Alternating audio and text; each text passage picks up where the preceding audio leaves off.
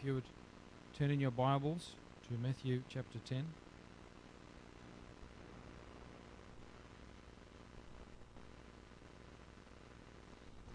And then we'll also look at Luke chapter 14. So if you've got Matthew chapter 10, verse 33, put your finger in there and then turn over to Luke chapter 14. And we'll start reading Luke 14, verse 25. Praise the Lord. Luke 14:25. And there went great multitudes with him, and he turned and said unto them, If any man come to me, and hate not his father and mother and wife and children and brothers and sisters, yea, in his own life also, he cannot be my disciples. And whosoever does not bear his cross and come after me cannot be my disciple. And skipping down to verse 33, So likewise, whoever he of you that forsaketh not all that he has, he cannot be my disciple. We turn back to Matthew chapter 10, verse 33. But whosoever shall deny me before men, him will I also deny before my Father which is in heaven. Think not that I am come to send peace on earth. But I come not to send or bring peace, but a sword. For I am come to set a man in conflict against his father, and a daughter against her mother, and a daughter-in-law against her mother-in-law. And a man's enemy shall be they of his own household. He that loves father or mother more than me is not worthy of me. He that loves son or daughter more than me is not worthy of me. And he that takes not his cross and follows after me is not worthy of me. He that finds his life shall lose it, and he that loses his life for my sake shall find it. Lord Jesus, we thank you for your word.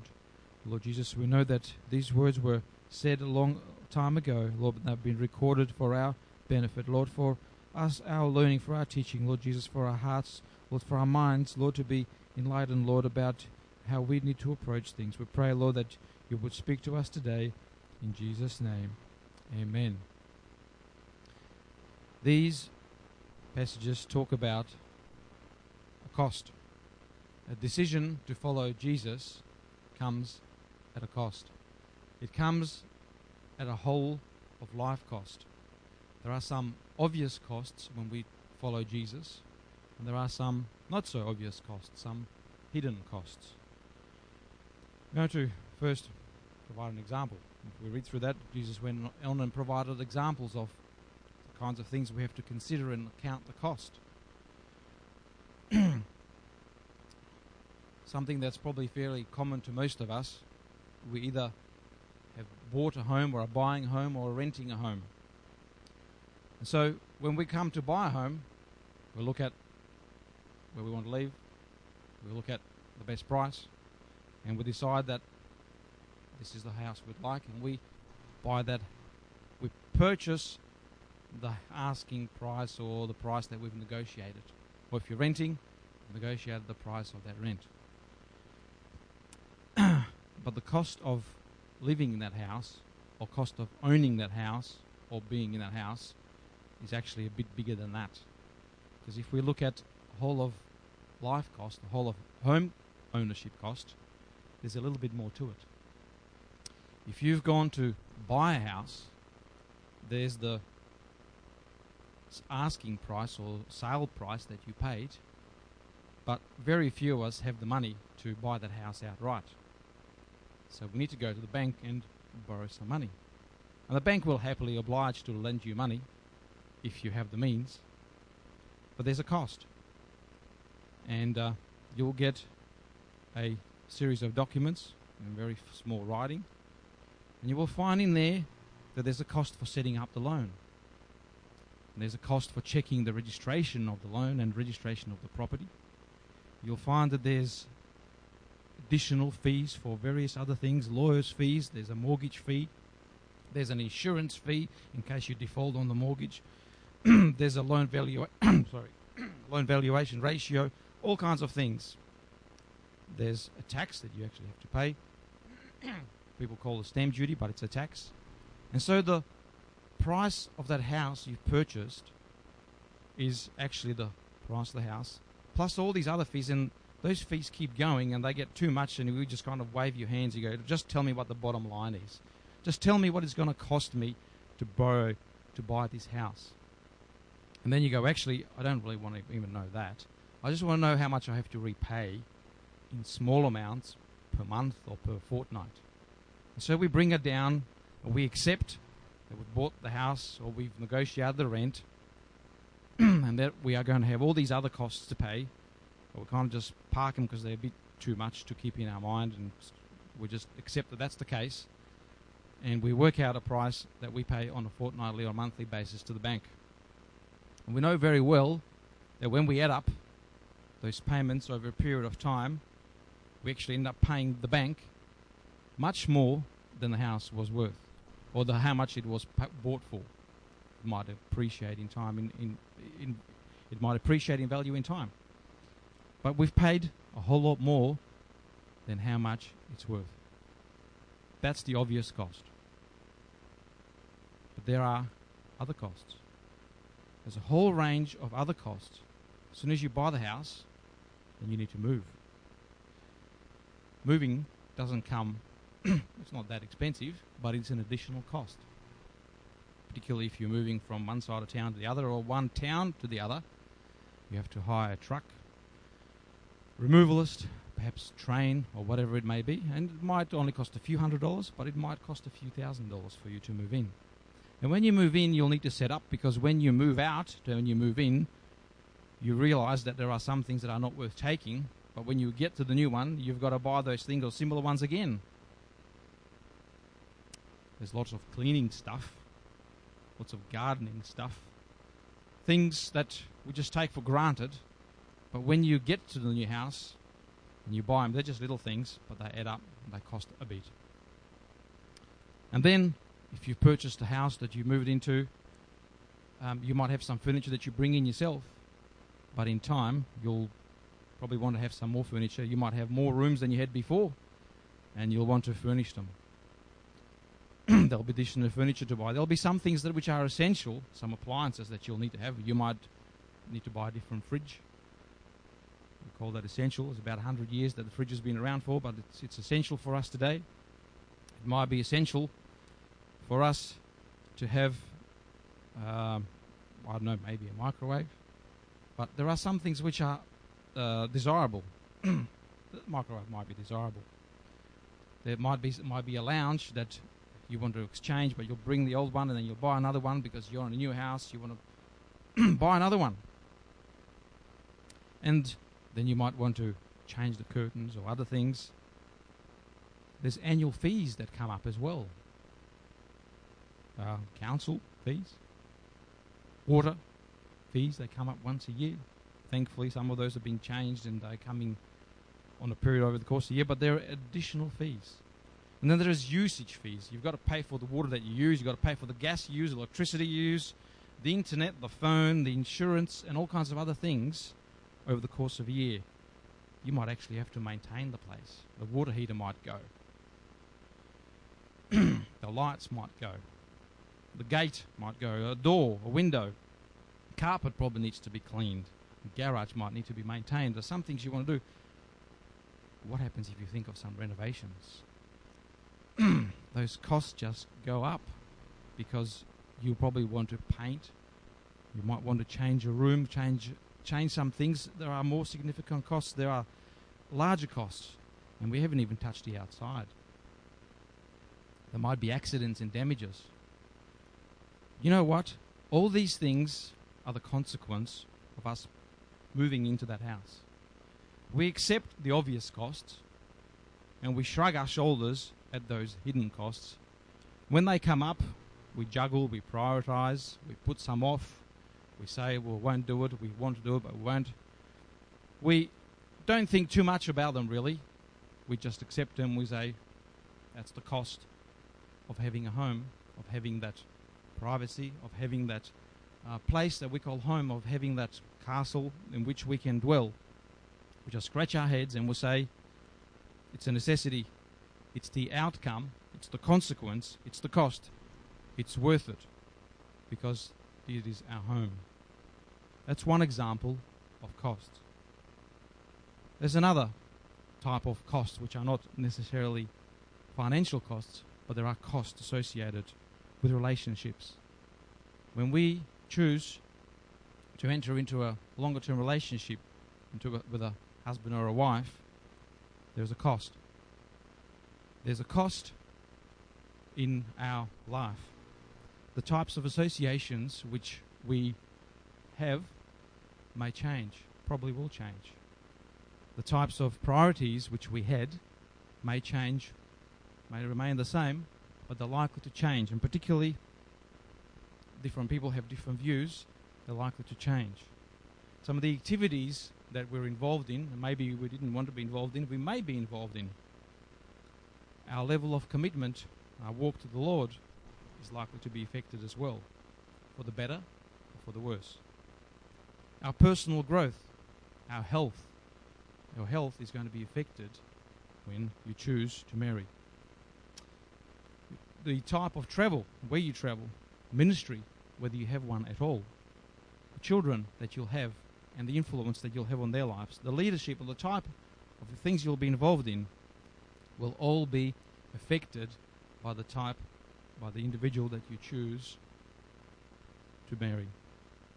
These are the consequences. They are the outcome. And we sometimes think about them, sometimes we don't. Similar like with the home, because we're looking forward to the purpose of that relationship is to be together, to have companionship, to encourage one another. All these other things we may just accept. Some of them we'll consider a little bit more deeply, some of them we may not. And they may have positive or negative consequences. But those consequences are a cost. And if we are in a relationship, and there are things that a spouse may do, there may be indiscretion, infidelity, there may be laziness, there may be substance abuse, alcohol, there may be anger issues, all kinds of things, all the things we've discussed will be affected and more. Particularly if there are children, those children are going to be affected. Depending on their ages, it has been shown. People know that when a relationship is going through trial, difficult times, children often blame themselves. They don't understand what's going on. They think it's their fault. And their self-esteem is affected. Their ability to concentrate, their schoolwork, their grades often drop. And it has influence in their life for a long time. Where, because of a breaking of respect, because of breaking of trust, because of breaking of honor, whatever the case may be, the consequences and the cost of those actions or the character flaw that hasn't been addressed are far-reaching. The cost is going to be affecting you and the spouse and the children, and the time of not spending with them, the time of not guiding them. Fortunately, God can arrest those things when we place our situations in His hands. These are unintended costs. These are unintended consequences because of things which we did not consider through before we became involved or before we allowed certain things to take place in our lives. These are the costs of examples. We're not really here to talk about those things. There's a whole range of things we could talk about. There's our activities we get involved in, we may get involved in, and because of a dispute, because of an agreement, the positive experience that should have been had turns into a bit of a negative experience. The preparation that we're supposed to be doing that for something in the future turns into something negative because of some choice or decision that we made, some words we said, which affect what's going to happen in the future. But we're going to focus on the cost of choosing to follow Jesus. There's a spiritual cost to following Jesus. Following Jesus means that we accept that Jesus is our teacher, that He's our example. Might be pretty obvious. But when a individual who's involved in arts or entertainment, sport, or some kind of academic endeavour submits themselves to their coach, to their trainer, to their professor, they put that person at the place of priority in their life. It doesn't mean that person doesn't have a family. It doesn't mean that person doesn't eat, doesn't have any time for themselves. But they put that person as the place of priority, and everything else comes secondary. Jesus taught as one having authority and not as the scribes. The consequence, the cost of following Jesus is that we are not going to allow ourselves to get caught up in any kind of teaching, any kind of direction, in any kind of other things that life is made up of. We can focus on health and on our benefits and all kinds of involvement with that might distract us and detract us from serving the Lord. We might allow our family to be that major influence, and that we cannot allow to happen. Prestige or power or position or wealth, building of wealth or creating or looking after those things for the future. Any kind of experiences or philosophies or teachings people can get involved in. Any travel or entertainment, all kinds of things can take over to be that main thing in our lives. But those are costs that are going to be borne, that are not going to be taken in our lives, because Jesus is our teacher. He's our example, and we're going to follow him. Another cost of serving Jesus was the cost of self-sacrifice. It's maybe pretty obvious, but the Word of God tells us, let each of you look out not only for his own interests, but also for the interests of others. That doesn't mean you can't have any own interest. You do have your own interest. Not only your own interest, you do have your own interest. You need to look after them. You need to, the well-rehearsed, what is it?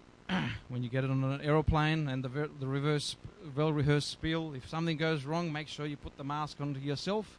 You've got to have your interest in mind. You've got to make sure that you're okay first. That's fine.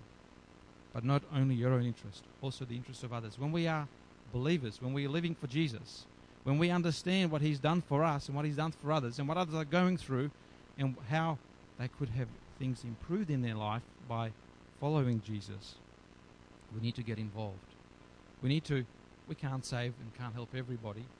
We do need to take on an individual, a family, somebody, a word, a cup of coffee, a visit, a kind word, or an encouragement in some way to encourage them, to take interest in them. Another cost of living for Jesus is the cost of self-denial. Sacrifice and denial are kind of similar, but denial, what we're saying, or what the Word of God says in Romans 8:13, for if you live according to the flesh, you will die. But if you by the Spirit put to death the deeds of the body, you will live. The things of our flesh, the things that our mind might desire, the things that we would like to do, things like to be involved in, we put them aside. We kill them. We put them to death in order to serve the Lord. Another cost is the cost of bearing the cross. It's a pretty obvious one. It's pretty graphic. It means that we are committed. It means that we deny other things. It's also a public declaration. When you have the cross, we're not actually physically carrying a cross, but it's a declaration that I am associated with and I accept the teaching of this man. If I am submitted to a teacher outside of Jesus, I'm not ashamed to be associated with him. I'm not ashamed to be seen in the light of that teacher. So I'm not going to be ashamed to be seen in how Jesus is seen. And sometimes it might mean that there is a negative stigma. There's some shame associated with that. There's some humiliation and therefore some humility. In the life of various people we read about in God's Word, and we even know about from history.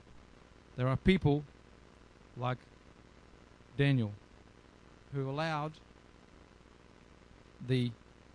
who despite the command to not serve the Lord, to not pray, he wasn't afraid to be associated with that God of the universe and to go through what he went through. Same with Joseph. He wasn't afraid to do what's right when he was in Potiphar's household. He wasn't afraid to do what's right when he was living for Pharaoh. He wasn't afraid to report that which was negative news to his father, even though it cost him the loss of his brother's favor. The Apostle Paul, we read about, he wasn't ashamed to be associated with Jesus. And we read about people through history, the Word of God we have today, people during the Reformation ages, when the Word of God was written, when the Bible was only in Latin, people realized that this has got to be available to others, and they started translated, and the religious people of the day went on a campaign against them, and many of those people died simply for translating from Latin to German to English to Spanish to all kinds of other languages, just because they did that. They weren't afraid to take that stigma, that association with God, and for what it's going to cost them. And the last thing, maybe there's a whole lot of others, but I'm just focusing on these 5, is that another cost of living for Jesus is actually a cost of a loss. There's a loss or a death that takes place. We read about the seed of grain cannot bring forth life until it dies, until it's put in the ground, until it dies, and then it brings life through having roots and then growing up again. We read, Paul says, he must increase, but in order for him to increase, I must decrease. There's a loss for me. There's a reduction for me. There's some dreams, there are some desires, there are some things that I could gain, there are some activities that I could be involved in, even through work, which are not quite right.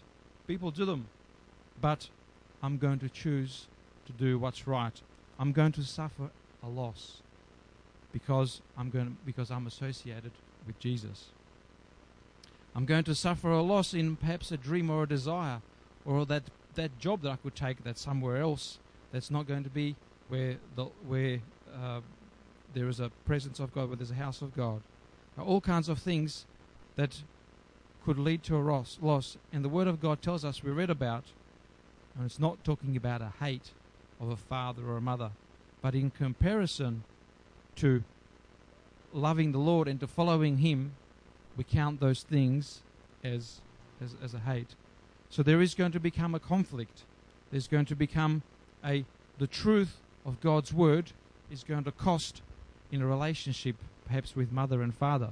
And sometimes it does actually result in a breaking of a relationship with parents if they do not serve the Lord. And we need to do what we can to maintain a positive relationship. But it may happen that that relationship will be broken with brothers and sisters, with in-laws, with all kinds of other people. And I have seen that in my life. I've heard about it. And if you're at church long enough, if you're living for long enough, you will see it yourself. Word of God says that he that loses his life for my sake shall find life. It's not that we are giving away our life, but we are losing our life for His sake. In order that He would increase, we decrease. We lose what we could have, what we could gain, what we think we could gain in a physical sense, in a carnal sense. And some of those things aren't wrong, but we choose to suffer that loss, and we actually have a gain. For what shall it profit a man if he shall gain the whole world but lose his own soul? When we get involved in things, in the purchase of a home, in the repairs, renovations of a home, when we get involved in a pursuit of an education, when we get involved in a pursuit of a person that we're looking to spend the rest of our lives with, when we get involved in all kinds of activities, we choose and we decide and we look for the outcome. We look for what it's going to produce. And we accept that along the way there's going to be a cost. If you're going to be a great athlete, it means you're probably going to spend some time probably going to miss out being with a lot of friends. And you might actually lose some of those friends. You might lose out on quite a bit of entertainment. Because if you're disciplined and if you're a sports person, you need to get your rest. And you'll probably miss out on all kinds of junk food, which people think is fun. But you've got to put those things aside. That's a cost. You're actually going to get up earlier. Are you going to spend more time running, pushing, lifting, kicking, throwing, whatever it is that you do? You're going to do it in the absence of a whole lot of people around you. You might do it in a gymnasium. You might do it in a hole in a pool. You don't consider those things. You start out on the venture and you look at what the meaning is going to be, and you accept. You don't get fazed by those things because you are looking forward to the end, to that outcome. We don't know everything that's going to happen along the way from when the time we decide to be involved in to get to the end. But we accept that that's what it's going to be. We are prepared to see it through. That is just a part of the cost of the journey. When we follow Jesus, there are going to be costs. There are going to be some costs which are going to might seem like negative costs for you. When we start off on the journey of walking with Jesus, we're looking forward to that outcome of being called a good and faithful servant, of hearing those words, you have got here. Sometimes most people's lives aren't an A to B journey. Most life is made up of a bit of a zigzagging, and sometimes even going back, and sometimes even going around in circles, and sometimes even some indecision, not going which way to go at all. And those things may put us off. Those things may seem like a big price to pay. They are the negatives. They are that zigzag path. But it's important that we get to the end. I remember hearing this, and some of you have heard it as well. There's a saying, be careful where you are looking or where you are heading, because you will inevitably get to where you are looking and to where you are heading. When you head in a particular direction, the things that happen along the way, the waves that come, the wind that comes, the distractions that come, the costs, the relationships that may be disrupted, those parents, those brothers and sisters, those hours that will be spent doing things or not doing things. Every message that's preached from this pulpit, somebody has spent time. It is a cost for that, of taking that time, of not doing some things that they could have been doing. There's a cost associated with that, but we not take our eyes away from the final end. We may stumble along the way. We may not know what's going to be happening, but we know that a wise man said, no greater than King Solomon, better is the end of a thing than the beginning thereof. We may stumble along the way, but we need to get to the end to complete what's going to be happening. There may be troubles along the way, but we can be comforted. If you would turn in your Bible to Acts chapter 20. In Acts chapter 20, Paul is getting ready, or the circumstances of life have led to these events. In Acts chapter 20, where Paul says in verse 22, and now behold, or verse 21, testifying to both the Jews and to the Greeks, repentance toward God and faith toward our Lord Jesus Christ. And now behold, I go bound in the Spirit unto Jerusalem, not knowing what things shall befall me there. Save the Holy Ghost witnesses in every city, saying, the bonds and afflictions abide me. These things are costs. But none of these things move me. I don't consider them. Neither count I my life dear unto myself, so that I might finish my course with joy. Paul knew that the end of his life is coming. He knew that there is a journey that's going to be taking to a place, to the emperor. And he knew there was going to be challenges along the way, but he didn't get fazed. He said, those things do not move me. Neither do I count my life dear to myself. I accept that this is the cost of living for Jesus. I have fought the good fight. I have finished my course. I have kept the faith. Later, when he was in prison, he was encouraging those that he had visited before through his words written down and through the letters that were being sent. And he said, this is some time that he's been imprisoned, let us not grow weary in well-doing, for in due season we shall reap if we faint not. There is a cost to following Jesus. There is a cost of picking up the cross. There is a cost of a stigma of association with him. There is a cost of self-denial. There's a cost of self-sacrifice. There's a cost of recognizing that Jesus is the one that I'm going to be focused on. There's a cost of a loss that's an apparent loss, but it's actually a whole of life gain. Whether it's a home, whether it's a relationship, whatever it is, there is a cost. There is a cost to serving Jesus. Just as there is anything else we endeavor. But we know that when we get through it, even though we may zigzag, as Solomon said, better is the end of a thing than the beginning thereof. The prize of hearing, well done, thy good and faithful servant, enter thou into the joy of the Lord, is what we want to hear. Praise the Lord. There is a cost of serving Jesus. Amen.